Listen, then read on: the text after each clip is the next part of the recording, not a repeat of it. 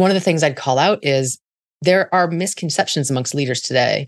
Many leaders think that they're far more trusted than they actually are. Whoa. What that suggests is there's a gap in understanding in terms of how trust is built and how we're earning trust.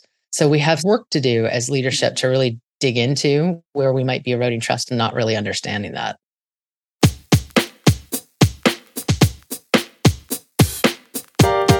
Welcome back to the Me Suite podcast. I'm Donna Peters. Let's get in there.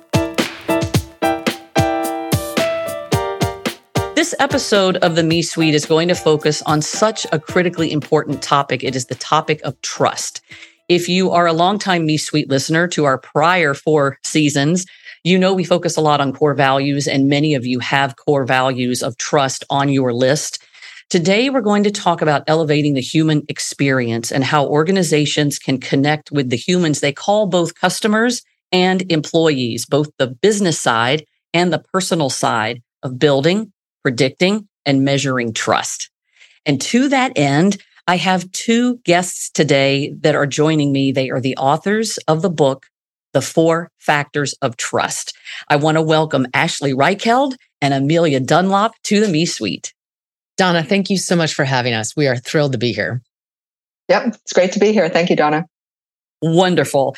Now, I am particularly impressed. Ashley and Amelia are both principals at Deloitte Digital. Ashley is the creator of a tool that we're going to talk about today called the HX Trust ID, HX standing for Human Experience, and Amelia is the Chief Experience Officer. Ashley and Amelia, you may know that I have a long history with Accenture, and you are Deloitte. It's a little bit like Coke and Pepsi here today, having a conversation, is it not? Absolutely. I have extreme respect for the work that you have done. I have read this book. I know how much work went into it. So congratulations on the milestone. Thank you. I feel like it's much more about, 3 professional women having a conversation. So thank you for having us. I love it. Well, let me dive in. I want to start with the basics. I want to start with what are the 4 factors of trust and how did you decide from your extensive research that these are the 4? When you think about how people build trust, it is all about making and keeping good promises. So as an organization, if you want to build trust with your customers, with your partners, with your workers, you need to make and keep good promises. We describe making good promises as humanity and transparency, and your ability to keep those promises as capability and reliability. Those 4 together are the 4 factors of trust. And I think the thing that we would add is, like you, we've been paying attention to this space for a long time around trust. And we're not the first ones to offer an explanation or a definition of it. We recognize that when we started out on this, we looked at all the different ways in which trust has been defined. And we also noticed that whenever you ask someone about what do you mean by trust, you get a wide variety of different answers, right? So if you ask 10 executives, you might get 10 different answers. And some might just say, you know what, I know it when I see it, or I know it when I feel it. And that's why we thought it was important to really break it down into kind of 4 factors that are really predictive of trust. Yeah. You talk a lot in the book about examples of most successful companies in the trust space, least successful companies in the trust space. What separates the 2? Can you give us some examples of what makes a company most successful, what's least successful? Absolutely. So in the research that we did, we found that there was a group of companies that are the most trusted. And within that, there are 3 different archetypes of how you can earn trust. One group is highly capable. We think of those companies like Energizer. And Energizer, you can even picture the Energizer bunny, highly, highly capable, something that you can trust. The next group are those with a very high degree of humanity. And those would be companies like the Cleveland Clinic, where they're very patient-centric. It's all about your journey and how we can help you. And then I think the 3rd archetype are truly the ones that lead the pack. And those are the companies that outperform on all 4 factors. Those are companies like Marriott. And we would say that the secret sauce there is that they deliver on humanity and, importantly, transparency, which many companies seem to forget.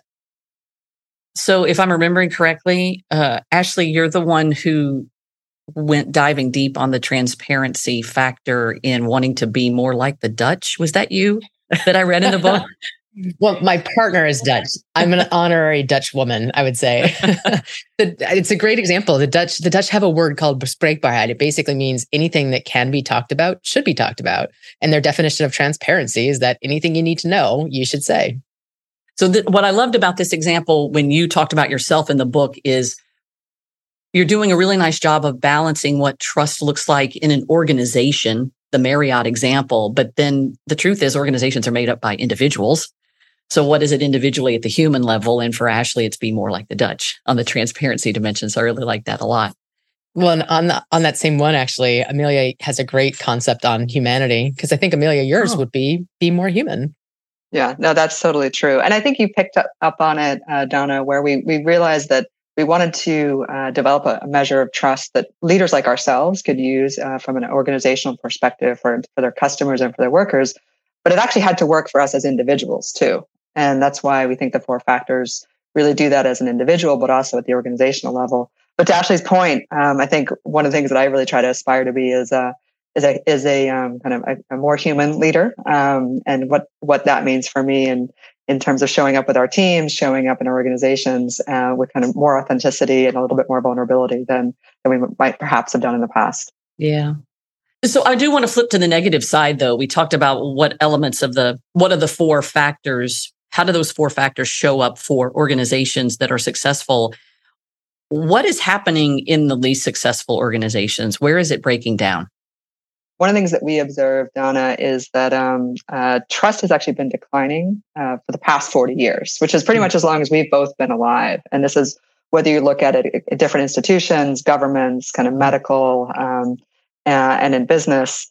And what we've noticed is that trust is something that's very easily lost, and that's why it's so important to, as leaders, be much more intentional about how we build trust. And so organizations can actually use the 4 factors to do that.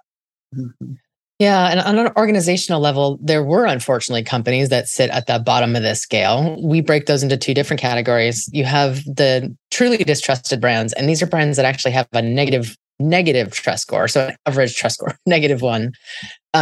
In some cases, these are companies with limited competition. So they don't have anybody that's forcing them to really improve their game, so to speak, and have gotten away with perhaps being a little less human or a little less transparent, a little less capable. And then you have a really interesting segment that we call ambivalent neutrals. These are companies that aren't trusted or distrusted, but rather people have no opinion. And what was really surprising to us is that most of these sit in the financial services sector, where you have to have a company, you have to have a bank, and you're literally giving your life savings to this bank, which you don't trust or distrust. Wow.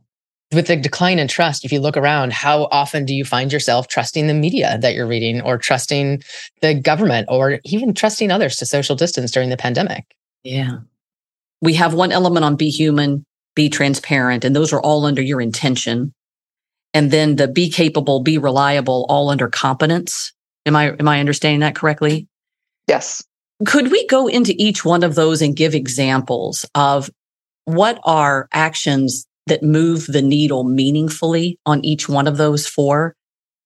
So I'm happy to jump in and start with humanity. Okay. And this is one of those factors where we had a hypothesis going in that humanity would actually drive a lot of behaviors from a kind of customer acquisition or employee acquisition perspective. Mm-hmm. But what we learned was humanity was actually most important in retaining a customer.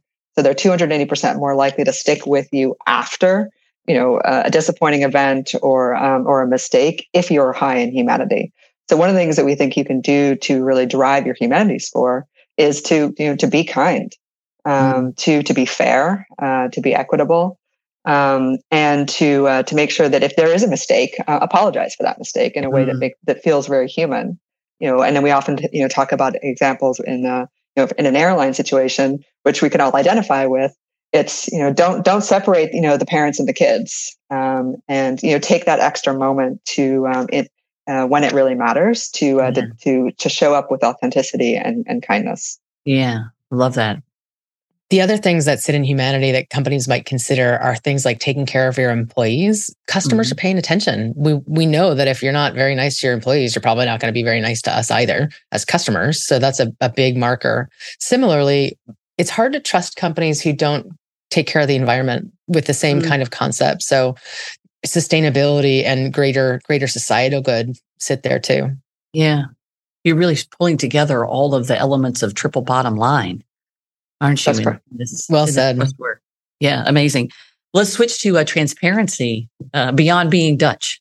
Well, transparency is one of my favorites, as you can tell. In fact, I often start conversations with my own team saying things like, maybe I shouldn't say this, but transparency is really important because it's hard for workers to do their jobs if they don't understand why they're doing what they're doing. And as customers, you need to have information in order to make a good choice. So transparency is when a brand openly shares all the information, motives that they have in straightforward and plain language. And companies really get tripped up here. You can imagine, for example, logging into the website, and when you set up your first account, you have to read through 5 pages of legalese about what you can and can't do, or what they can and can't do with your data. And that's just a hard way to communicate with people. We don't work that way. And frankly, we don't have the 2 extra years of our lives to go through all those contracts all the time. So if you want to demonstrate transparency, it's making sure that you are being accurate and upfront about what you're marketing and communicating. It's being upfront about how you're making money off of interactions, helping people understand how and why their data is used, and being really clear about products and fees. I know I mentioned Marriott as being a particularly transparent company, and I think a really good example of that is how they show fees. Hospitality companies are notorious for hidden fees, right? Resort fees that you get hit with at the last minute. And Marriott's one of the few companies where when we click a button, you can actually see all the fees that go into that bill. Okay. Oh, I didn't know that. I was in a Marriott last night. I'm going to go look at my bill today. Go online. You can click the box and check it out. And the other thing I would say that companies tend to get wrong here is the level of communication. We really emphasize simple, and we call it relevant transparency. If you think about going to a restaurant, for example, let's say you want to go to a farm-to-table restaurant. It's great to know where the food is sourced from. It's cool to hear the story about the farmer and his or her wife. You just got to be careful you're not giving people too much information. We don't want to know, for example, the name of the particular pork chop we're eating or how that animal was processed. So if I'm an individual in the workforce with colleagues, direct reports, superiors, what about me as an individual at work and struggling with what is too much to share versus how do I show that I am a human? It's a great question, Donna, because I think many of us balance the equation of how do I make sure people have the right information without having them bear the weight or the responsibility of all the big things that happen above and beyond them. Because certainly you don't want to have everybody feel the weight of the world. That's part of your job as a leader. So it is a very careful balance.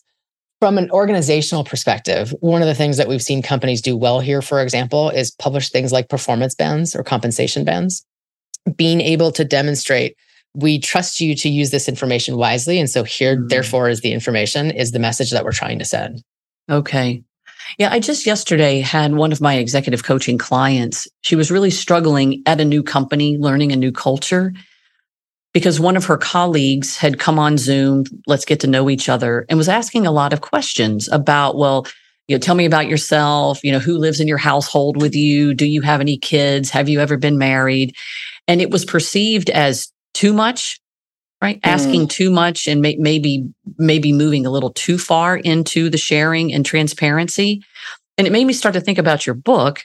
And it made me start to think, is there a time element to building trust or how important is time in building trust? Does it matter that I've just met you and I feel that I can trust you immediately? Is your data and research finding time is an important component? What we find is that trust is many interactions altogether. So it's not something that you can just earn and put away. It doesn't work that way. You have to continually keep earning it. And it is unusual, I think, for many of us to trust off the bat because we are coming from such a low place of trust. In fact, using employees, almost 50% of employees don't trust their employer. So recognizing that you're probably starting with a negative perception, deserved or not, is an important influencer with how you want to engage. What I really like about what you're describing for your client is he or she was trying to demonstrate their humanity to some degree. I want to know about you. I want you to know about me. It's an important message to convey to people that you're not just looking at them as a worker, but you want to understand their whole authentic self, which is pretty cool. Yeah. Yeah. But what's interesting is the other person wasn't ready to share. You have to make that, you have to meet people where they are, is the truth of the Right. matter, right? You can't assume that everybody wants to share exactly the same way you do. So you have to be cognizant of what's going to make them comfortable or not too. Yeah. Yeah. Well, I think another thing that Ashley and I often talk about, particularly in the workplace, is that you have to give trust in order to get trust.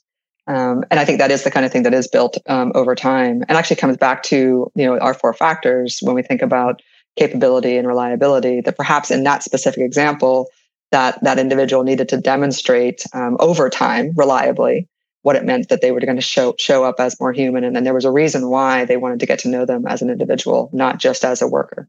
Right. Amelia, that strikes a thought for me, which is, if you think about the business world, most companies first demonstrate capability and reliability. Those are really table stakes. You're not going to get on a plane that you think is going to fall out of the sky. You have to know that it's going to get you to your destination, and that you're not going to wait 10 years to make that happen.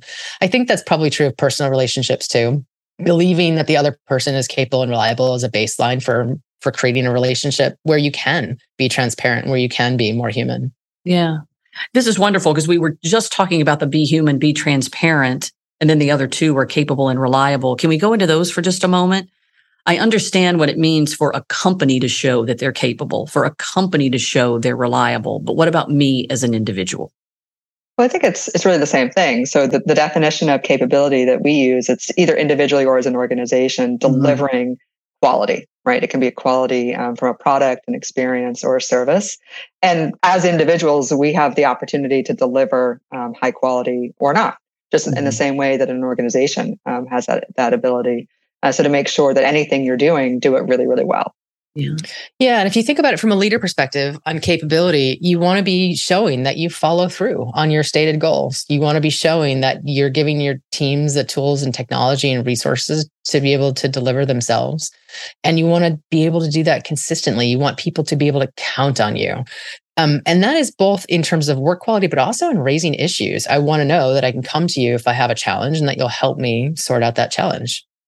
And then just moving very into reliability, again, it's about consistency. It's about really the time after time. To your point, the fact that trust is earned over time, that's where the reliability factor really comes in. Yeah. One of the coolest parts about our research is that we found that trust is a huge predictor of behavior in a very meaningful way. On the worker side, for example, workers who trust their employer are 80% are motivated to work versus just 30% who don't. They're 50% less likely to go look for another job. And it's correlated with a much longer tenure and higher degree of satisfaction. On the customer side, almost 90% of customers who trust are going to buy again, and 62% are those going to be loyal. So we know that trust drives behaviors, and we encourage companies to start with your workforce, build your worker trust. They in turn will deliver on customer trust and increase customer satisfaction, and that in turn will deliver business results. Well, and the thing about those business results, Donna, is those organizations that are the most trusted outperform their competitors by up to 400%. So it's not just about driving the behaviors with your employees and your customers, but it's about driving the outcomes that we all care about as business leaders. Yeah. This is so timely and so relevant. There were so many things that you could have been doing with your time during COVID, and you decided to focus it on a book about trust. Why this book? Why now? For that one, I might kind of rewind the clock a little bit, which is, Ashley and I were both part of a leadership team that about 4 years ago set an aspiration to elevate the human experience. And for us, that really was, we don't wake up as customers. We don't wake up as employees. We wanted to take a much more human-centered approach to everything we do. And then it was really March 2020, right as the pandemic started, that Ashley and I started doing research on human experience and how behavior is changing during the pandemic. And right away, we learned in that research that trust, safety, and connection were 3 really important themes. And in particular, trust was a predictor of behaviors. And that's what led to the writing of this book and Ashley creating the HX Trust ID.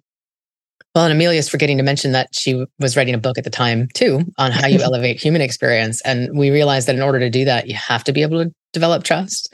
For my part, I've been fascinated by human behavior as long as I can remember. And we like to say that trust and loyalty are in the family.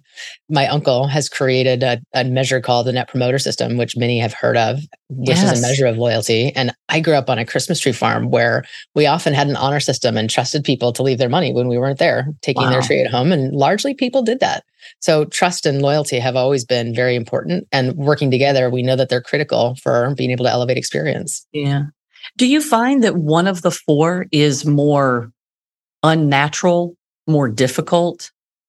Well, I can tell you that companies and individuals tend to be better at some than others. So it is unusual to see a company that is not at least somewhat capable and reliable. Those companies tend to go out of business.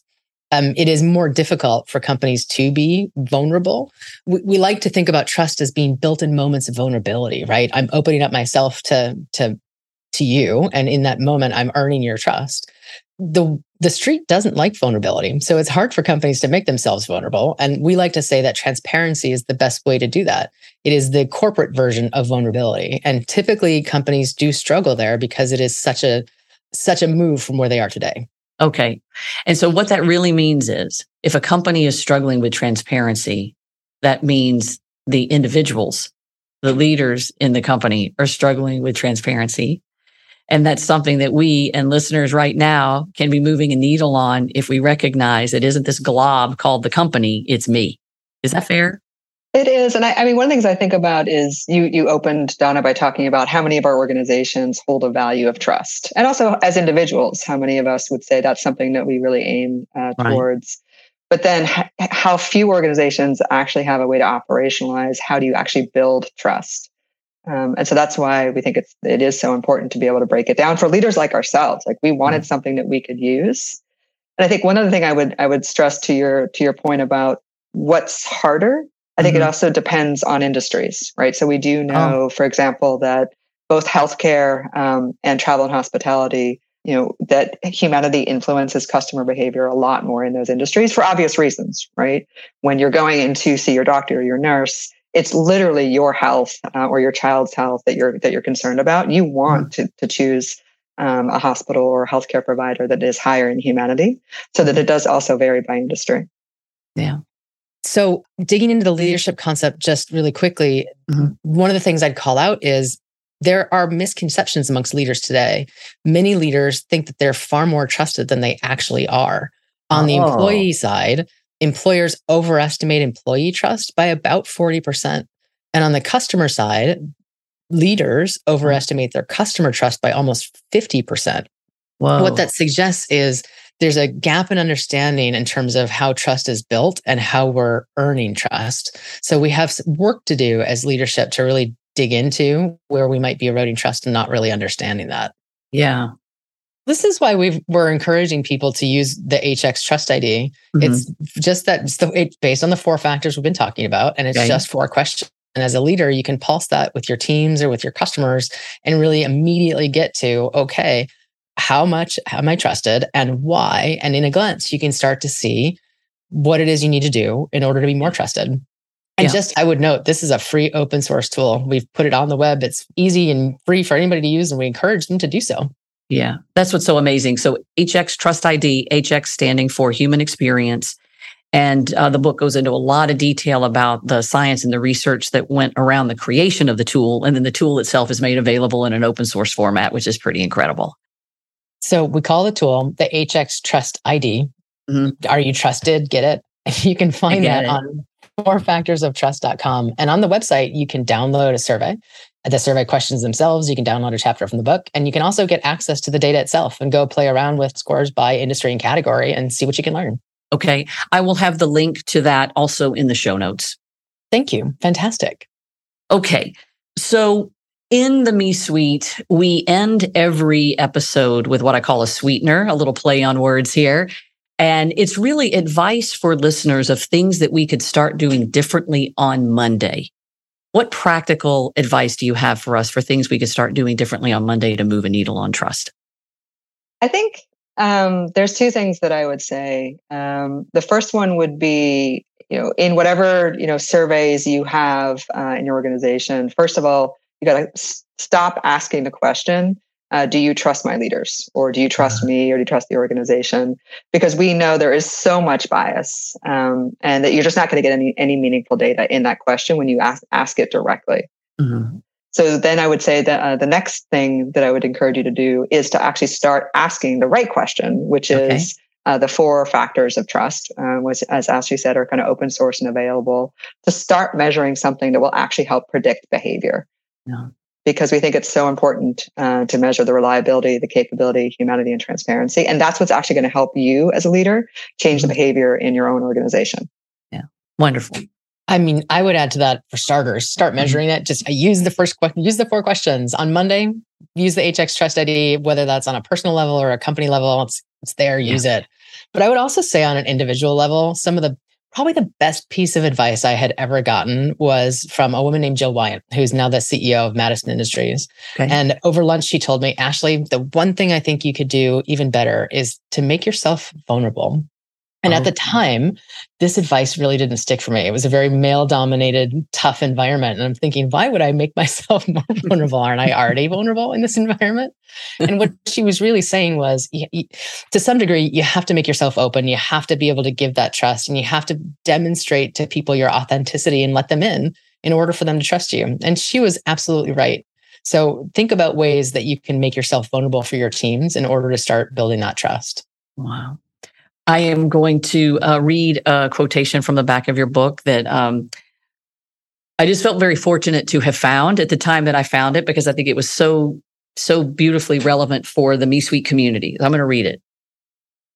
The 4 factors of trust will enable you to create the relationships you want to build, the organizations you want to belong to, and the world you want to live in. And it is so directly relevant to what I am trying to do here as we build the MeSuite community. You are international treasures, Ashley Reichheld and Amelia Dunlop, and I really appreciate you sharing yourself with us today. Thank you for joining the MeSuite. Donna, thank you for having us. I can honestly say you've made our day. Yes, thank you. It was a pleasure. Until the next topic, this is Donna Peters. Thank you for joining me in the MeSuite.